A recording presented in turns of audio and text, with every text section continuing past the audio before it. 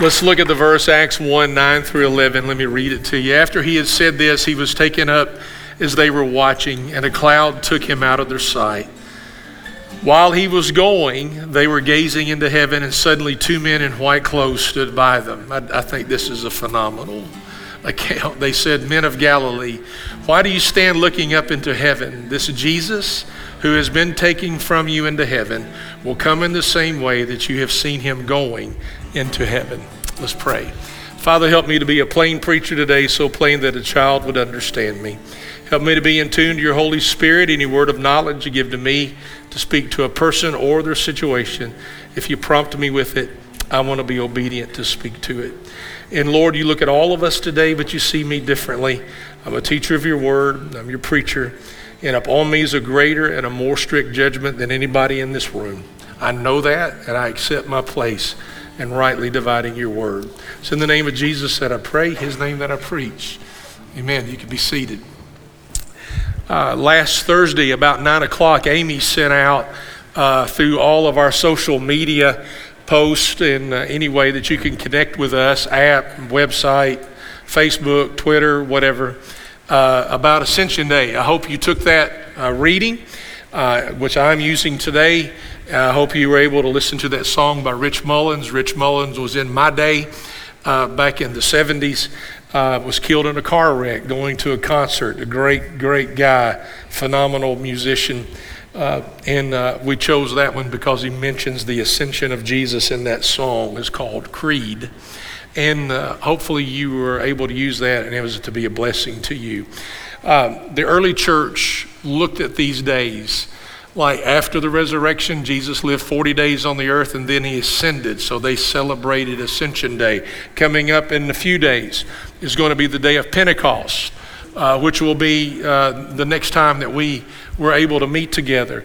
And we're going to be doing communion that day. It's going to be a day of remembrance and a day of celebration for the day of Pentecost when the Holy Spirit birthed the church. So I'm going to walk you through these 11 verses for just a moment. Hopefully they won't be boring to you, but pick out a few things in each of the verses and then get on with the whole reason of why the ascension is part of the story of the gospel. I write the first narrative. Luke begins. If you need help with this, Luke wrote the Gospel of Luke, and then he wrote the book of Acts. So see the Gospel of Luke as volume 1. See the book of Acts as volume 2, all right? Because they go together. I wrote the first narrative to Theophilus. Theophilus can be an individual, or it could be a reference to a group of people. It means God lover. You see the word theo in there meaning God, and then the word phileo is the part of him meaning a brotherly love and a godly love. So it means Theophilus, either a person or a group of people. Above all that, Jesus began to do and teach.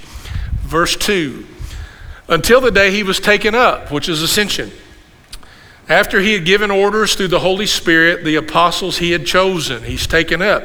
If you read the New Testament, you think, well, it doesn't talk about ascension a lot. Well, maybe not the word ascension, but it talks about Jesus going through the clouds. It talks about him being taken up and all those things. It mentions it all the time, and it's very important to the gospel story.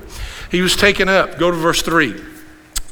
After he had suffered, he also presented himself alive to them by many convincing proofs, appearing to them during 40 days after the resurrection, and speaking about the kingdom of God. If you read the Gospels, he comes in talking about the kingdom of God, and he is leaving talking about the kingdom of God. Verse 4, while he was together with them, he commanded them not to leave Jerusalem. This is important.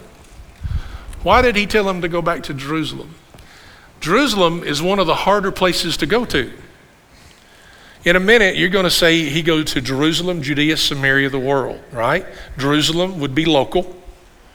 It'd be local. And then Jerusalem, Judea would be the state of Kentucky. Samaria would be the United States. And then obviously the other parts of the world would be international. That'll help you look at it. Now, is it easier for you to witness outside this area or inside this area? Me outside. Yeah. If you witness inside this area, it becomes pretty difficult. Now it becomes even more difficult for them. They're going, you want me to go back to Jerusalem? Didn't they just kill you? And so what are the disciples thinking? If they killed him in Jerusalem, do you think they're going to put a sign out front on Main Street, block it off, and welcome these guys? No, if they killed Jesus in Jerusalem, well, wonder what they're going to do with us who are his witnesses. And where's the first place he tells them to go? Back to one of the most difficult places. Go back and look, this is emphasized twice in these verses. This is the first time. He commanded them not to leave Jerusalem. I want you to stay there, but to wait for the Father's promise, which is what? The Father's promise is that he's going to send the Holy Spirit. He's going to give the Holy Spirit. We'll get there in just a moment. It's the next verse, actually. This, he said, is, go back to verse 4. Thank you. This, he said, is what you heard from me. Verse 5. For John baptized with water, but you will be baptized with the Holy Spirit not many days from now. Now, hang on, okay? I want to tell you, you can't look at Scripture logically. You're going, well, what do you mean? For example, you look logically and you go, well, God the Father was in the Old Testament. You know, you got it figured out, right? Jesus shows up at Bethlehem in the New Testament, grows into a man, our Savior, dies for our sins, resurrected from then the Holy Spirit comes. So logically, you will put God the Father in the Old Testament, you'll have Jesus showing up in the Gospels, and you'll have the Holy Spirit coming out after he's ascended. And that sounds logical, and that sounds good. Right or wrong? It's all wrong. Jesus is at the very beginning. All things were made through him, by him, and for him. Okay? He doesn't just show up in the Gospels, Matthew, Mark, Luke, and John. He is at the very beginning of all of it. And so I said all that to get you ready for this. In a few days, they are going to get together with 120 people, men and women. Part of them is the family of Jesus. And they're going to be praying for 10 days. And then the Holy Spirit bursts the church after the 10 days. So at 40 days, he's ascended. They pray for 10 days. The Holy Spirit bursts the church on the 50th day. The word Pentecost just means 50 is really what it means. So many of us logically can think that the 120 who were praying to bring the Holy Spirit down. That's not true. The Holy Spirit was promised before they even met to pray. It was promised by Jesus in the Gospels, and it's here. I want you to see this. John baptized with water, but you will be baptized with the Holy Spirit not many days from now. So why did they get together and pray? They got together and prayed for those 10 days so they would be ready when the Holy Spirit does arrive. They will be able to handle all that he's doing with them. So verse 6, so when they came together, they asked him, Lord, are you restoring the kingdom to Israel at this time? It's a political question. Palm Sunday is the Sunday before Easter. Jesus comes in as king. He comes in as king. They lay down their clothes, the palm branches. Blessed is he who comes in the name of the Lord. Hosanna. He coming in as king. Before that, the disciples are thinking he's going to set up an earthly kingdom, like a government kingdom. And while they are with him in the Gospels, do you remember the disciples are arguing back and forth? Who's going to be the greatest in his kingdom, right? Hang on, moms. Hang on, Mom.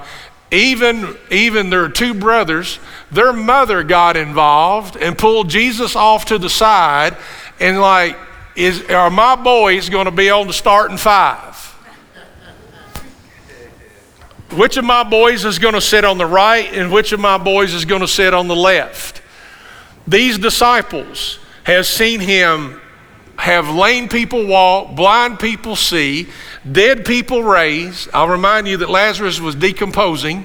He was decomposing. He was starting to stink in the tomb, and he raised him out of that. They've seen him take fishes and loaves and feed over 5,000 people and bring back more than they started off with. You all listening? They've seen all this, and they're still thinking, is he going to set up this political kingdom? And if he is, where am I going to be in this kingdom? Because they're jockeying for position. The kingdom of God is the rule of God in your heart. It is God ruling your heart. You need to guard your heart because your heart is deceitful. Your heart will mislead you. We will sometimes tell people, follow your heart. Don't know that that's good advice, because even what's left of this day, if I'm not careful, my heart will take my life and make me focus on just me. Anybody else have a heart out there like that? In the rest of this day, if I don't guard my heart, this old heart will make Jeff Eaton number one. All of our hearts will. That's why he says you got to deny yourself, lay down your cross, lay down your life, deny yourself, pick up your cross, your sacrifice, and follow him. I've always got to keep my heart in check, because my heart is going to make Jeff number one if I let it go. And I've got to surrender that heart to be loyal to him constantly. Be on guard for what happens here. They've seen Jesus do all this stuff, and this is a political question. Lord, are you restoring the kingdom to Israel at this time? Listen, we're going to remember next Sunday. Don't think I didn't have anything to do with where I was born, but don't think I'm not thankful that I'm here. I just want you to know the greatest movements of God are happening out of our country, okay? I just want you to hear that. We're talking about Asia.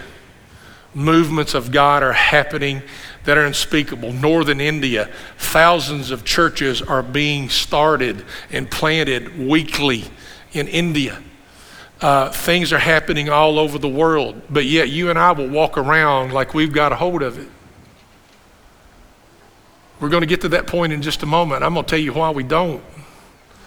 I'm going to tell you in a moment why the other parts of the world are seeing unbelievable movements of God. And you and I, we get to look at a political structure, and this is what's happening here. Lord, are you restoring the kingdom to Israel at this time? That's a political question. And the kingdom of God is not turf, and it's not Capitol buildings, and it's your heart. Whenever he sees my heart, if I'm turkey hunting or washing my truck, I want him to know that my heart is loyal to him at all times. And that's where the kingdom of God rules your heart. He said to them, verse 7, this is going to stir the mud for some of you all. Just don't throw the chairs at me, okay? But he said to them, it's not for you to know the times or the periods that the Father has set by his authority. They're talking about the restoration of Israel.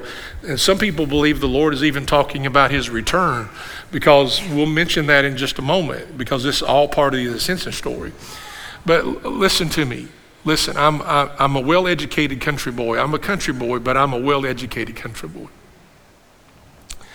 And we can hear that, the Lord's going to come back in September or October. And I just want you to know, I never pay any attention to that. I don't pay any attention to that. I believe in his return deeper than anybody that you know believes in the return of Christ. In fact, when I pray that pace prayer, Lord, I give you praise. Lord, I accept and receive. Lord, I surrender control. And Lord, I live in expectation. When I pray that E part, that E expectation, I always mention, Lord, today I live in expectation of your return. But it says here that it is not for you to know times or periods. And people will argue, well, you may not know the time, but you can know the season. Well, that's what the word period means, season. You may not know the times of the season that the Father has set by his own authority. Listen, I want to get down to where we live. I'm going to serve him till he calls me home or he returns, one of the two. I go back to an old hymn that I grew up with. We'll work till Jesus comes. Y'all, anybody as old as dirt as I am? We'll work till Jesus comes. We'll work till Jesus comes. And then he will call us home and carry us home. So I look at it this way. Whether he calls my name or he returns, I have work to do. And that's exactly the attitude that you're going to see from heaven here in just a moment. Even Jesus doesn't know the times, and he says that. And he says only the Father has the authority to set those times. And I just rest with that. Whether he calls me home or he comes back and gets us, whichever one comes first. And you're going, what, do you want him to come back today? Listen, I'll run over you to get on the bus. Do you understand that? Yeah, I'll sling you out of the way. I really won't, but you understand the sense of urgency. Look at verse 8. But you will receive power. He's going, you're worried about a kingdom on earth being established? And you're worried about the timeline of that? And Jesus says, but forget that. You will receive power when the Holy Spirit has come upon you, and you will be my witnesses. Where are we going first? Jerusalem. Where's the hardest place? Jerusalem. In Jerusalem, all Judea and Samaria, and to the ends of the earth, which is our mission statement. We want to make sure we're serving him in Jerusalem, which is here. We want to make sure we're serving him in Judea, which is Kentucky. We want to make sure that we're serving him in Samaria, which is our United States. And we want to make sure we're serving him internationally. Your pastor and our leadership use this as a model to make sure we're doing missions in all of these parts.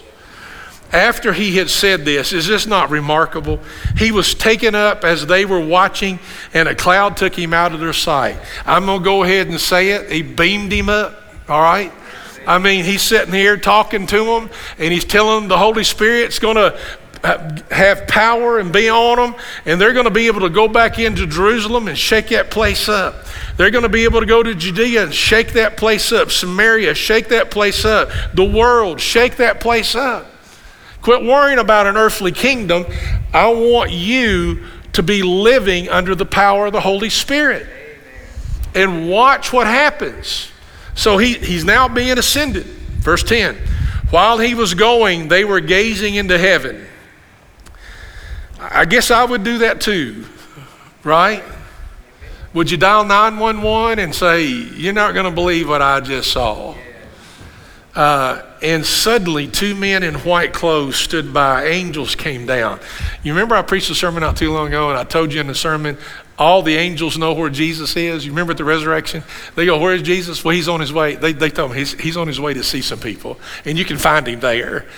Listen, heaven knows exactly where Jesus is all the time. And they know everything they need to know about him. And look at this. Then they said, look at verse 11. They said, men of Galilee, why do you stand looking up into heaven? Which is what we can do. We just looking around.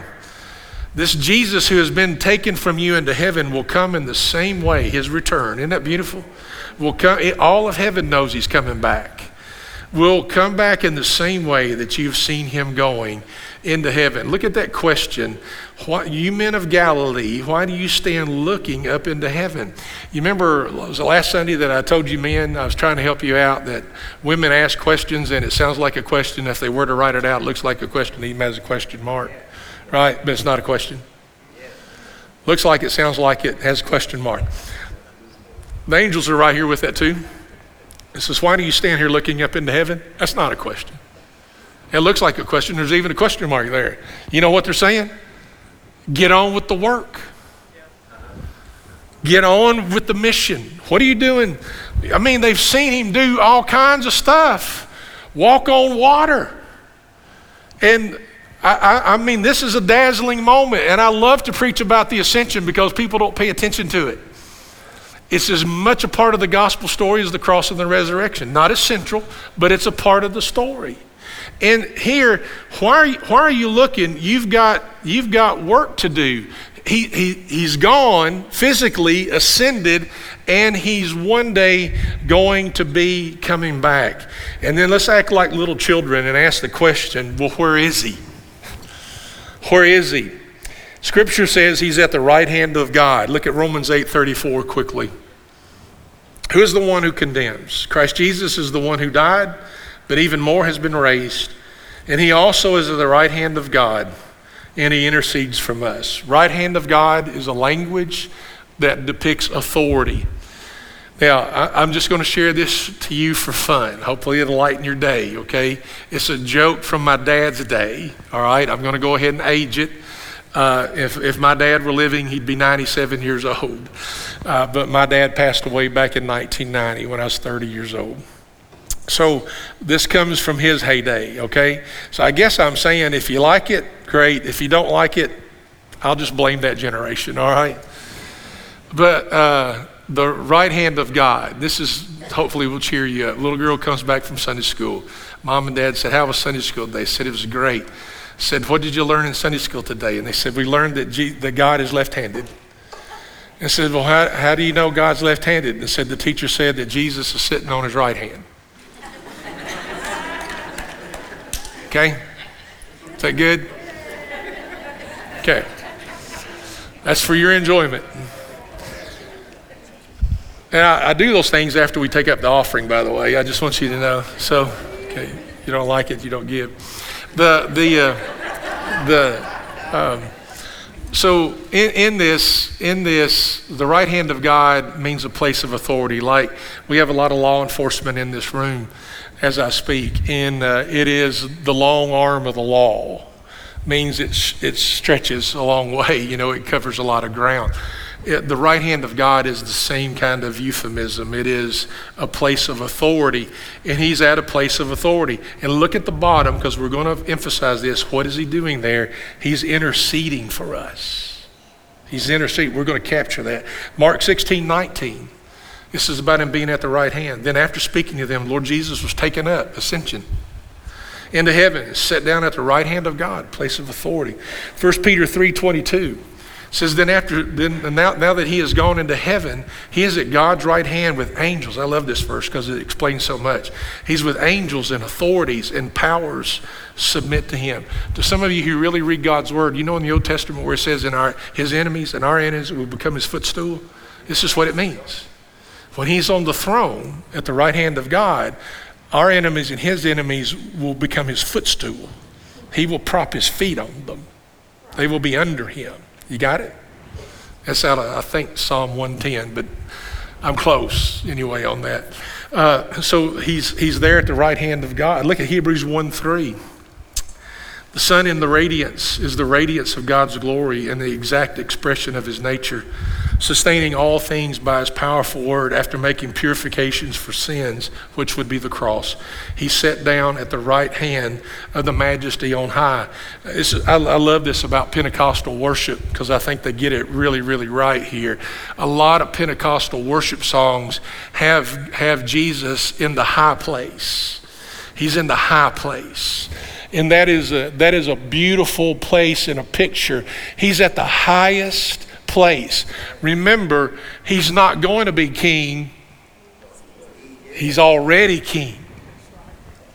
He's at the highest place. So what is he doing there? Well, Romans 8:34 said he's interceding. Let's capture that. 1 John chapter 2, verse 1. My little children, I am writing you these things so that you may not sin. But if anyone does sin, listen, I don't get up in the morning going, man, it's Tuesday. I think I'm just going to sin all day long. You know, I don't know that any of you all do that either. He tells us not to. Stay away from it. It's hurtful to you. Hurts other people that you don't even know. But if anyone does sin, we have an advocate with the Father, Jesus Christ, the righteous one, interceding for the transformation of our lives. You see, the ascension is essential in the story of the gospel because it brings in the Holy Spirit. Jesus can't be everywhere in physical form. He can't do it. We actually have more access to him on the throne at the right hand of God than we did when he was physically here on this earth. Do you understand that? I'll show you that in just a moment. So what is he doing there? He's interceding and he's advocating for me and you to give us another chance. I don't say second chance because it's more than two chances. And God has given me several chances in my life to surrender and to begin all. His mercies are new every day. That's beautiful about him. But it's got to be a focus on that transformation. I want to get away from the old life and I want to walk into that new life that's in the Lord. But he's guiding the mission of the church, and he's guiding his mission, the mission of Jesus. He guides that. So he's interceding, he's advocating, he's directing the church. Listen to me. He's exactly where we want him to be. He's in the most high place, interceding for me and Julie. We're going through a tough season, but it's not anything that you all haven't gone through. I don't want our season to look like it's any bigger than yours, because it isn't. But I'm just saying, he intercedes for us. There's things that come my way and I shake my head going, man, is this more stuff I got to do? And I'll tell you where I've got to go with that. The first place I've got to go is to the Father, and I'll hit that in just a moment. But look at Hebrews 4:14 through 16 for just a moment, if you will. This is a beautiful passage. Therefore, since we have a great high priest who has passed through the heavens, Ascension, Jesus, the Son of God, let us hold fast to the confession. And we're going to sing that confession during our invitation in just a moment. Verse 15, we do not have a high priest who is unable to sympathize with our weaknesses, but who has been tested in every way as we are. And you're going to go, you got to be kidding me. He has been tested in every way as we are, yet without sin. And look at verse 16. Therefore, let us approach the throne of grace with boldness, so that we may receive mercy and find grace to help us at the proper time. I'm going to step aside from my notes for just a moment. I want to tell you, in the last few years of my life as a pastor, I have ditched being a church of programs. I've ditched it. Some of you know it. Some of you don't like it. I get it. Totally understand. But it doesn't mean we're going back to it. I've been pastoring this church since August of 1998. We have tried and tried. You're saying, well, I've never seen it. Well, I'm going to call on some of the people that could. Men who have been here for a long time, we would start off with a men's Bible study. We'd have 50 people in it or more. Men, do you remember that? And within 2 or 3 weeks, we might have 5. Same thing with women's Bible studies. My wife was one of our teachers. My wife is a gifted teacher. We'd start off, we'd order all the books, 40, 50, 60 books, start off, and in a few weeks, 5 or 7 people. And thank God for those 5. You're going, you should appreciate those 5 or 7. I do. But they'd show up if I read the Anderson News to them. You with me? If I read the ingredients off Solo's dog box, they'd come and listen to it. And it's just never worked. You remember, we started trunk or treats in this area years ago at the high school. We would have 3,000 and 4,000 people show up. Do you remember that? 3,000 and 4,000 people. We did it one night where the bags of the kids had so much candy, the bags were splitting open at the bottom and falling out all over the blacktop. Do y'all remember that? And we were getting people on campus, but people weren't following the Lord. I can get people on campus. You're going, preacher, you don't know how to do that. I can do that with the best of them. But just because you've got a crowd doesn't mean you have a church. All right? And some of you all are screaming, we want more, more, more, but yet you won't come. But what I want you to do as a pastor is this. I would rather you miss a campus event and spend time with him. And the reason he ascended is so you can. The reason he's at the right hand of the Father is so you can go to him and spend time with him and get to know him on a level that's unexplainable. And it says, let us approach them. He did this so we could go there more. Sometimes we'd rather go to our program than spend time with the Lord, because the Lord's going to give you an adjustment that you don't want to do. Like you'll go to Honduras and serve, but you won't witness here because it means your life has got to match it. You'll go 100-mile rule, but you won't do it here. And folks, I'm leading with you all, and I'm pleading with you that if you will spend time with the Lord on a more regular basis and approach the throne that he is sitting on for this very reason with boldness, you'll see movements of God that's going on in other parts of the world. I think the reason we don't is because we look at programs and campus activity and we don't go to the Father who can give us the power of the Holy Spirit to push through hell itself. So you're going, why is it going on somewhere else and why here? We run from this. And you and I have got to run to this. When our marriage is about to fall apart, you take it to the throne. When our kids are wilder than a buck deer, you go to the throne.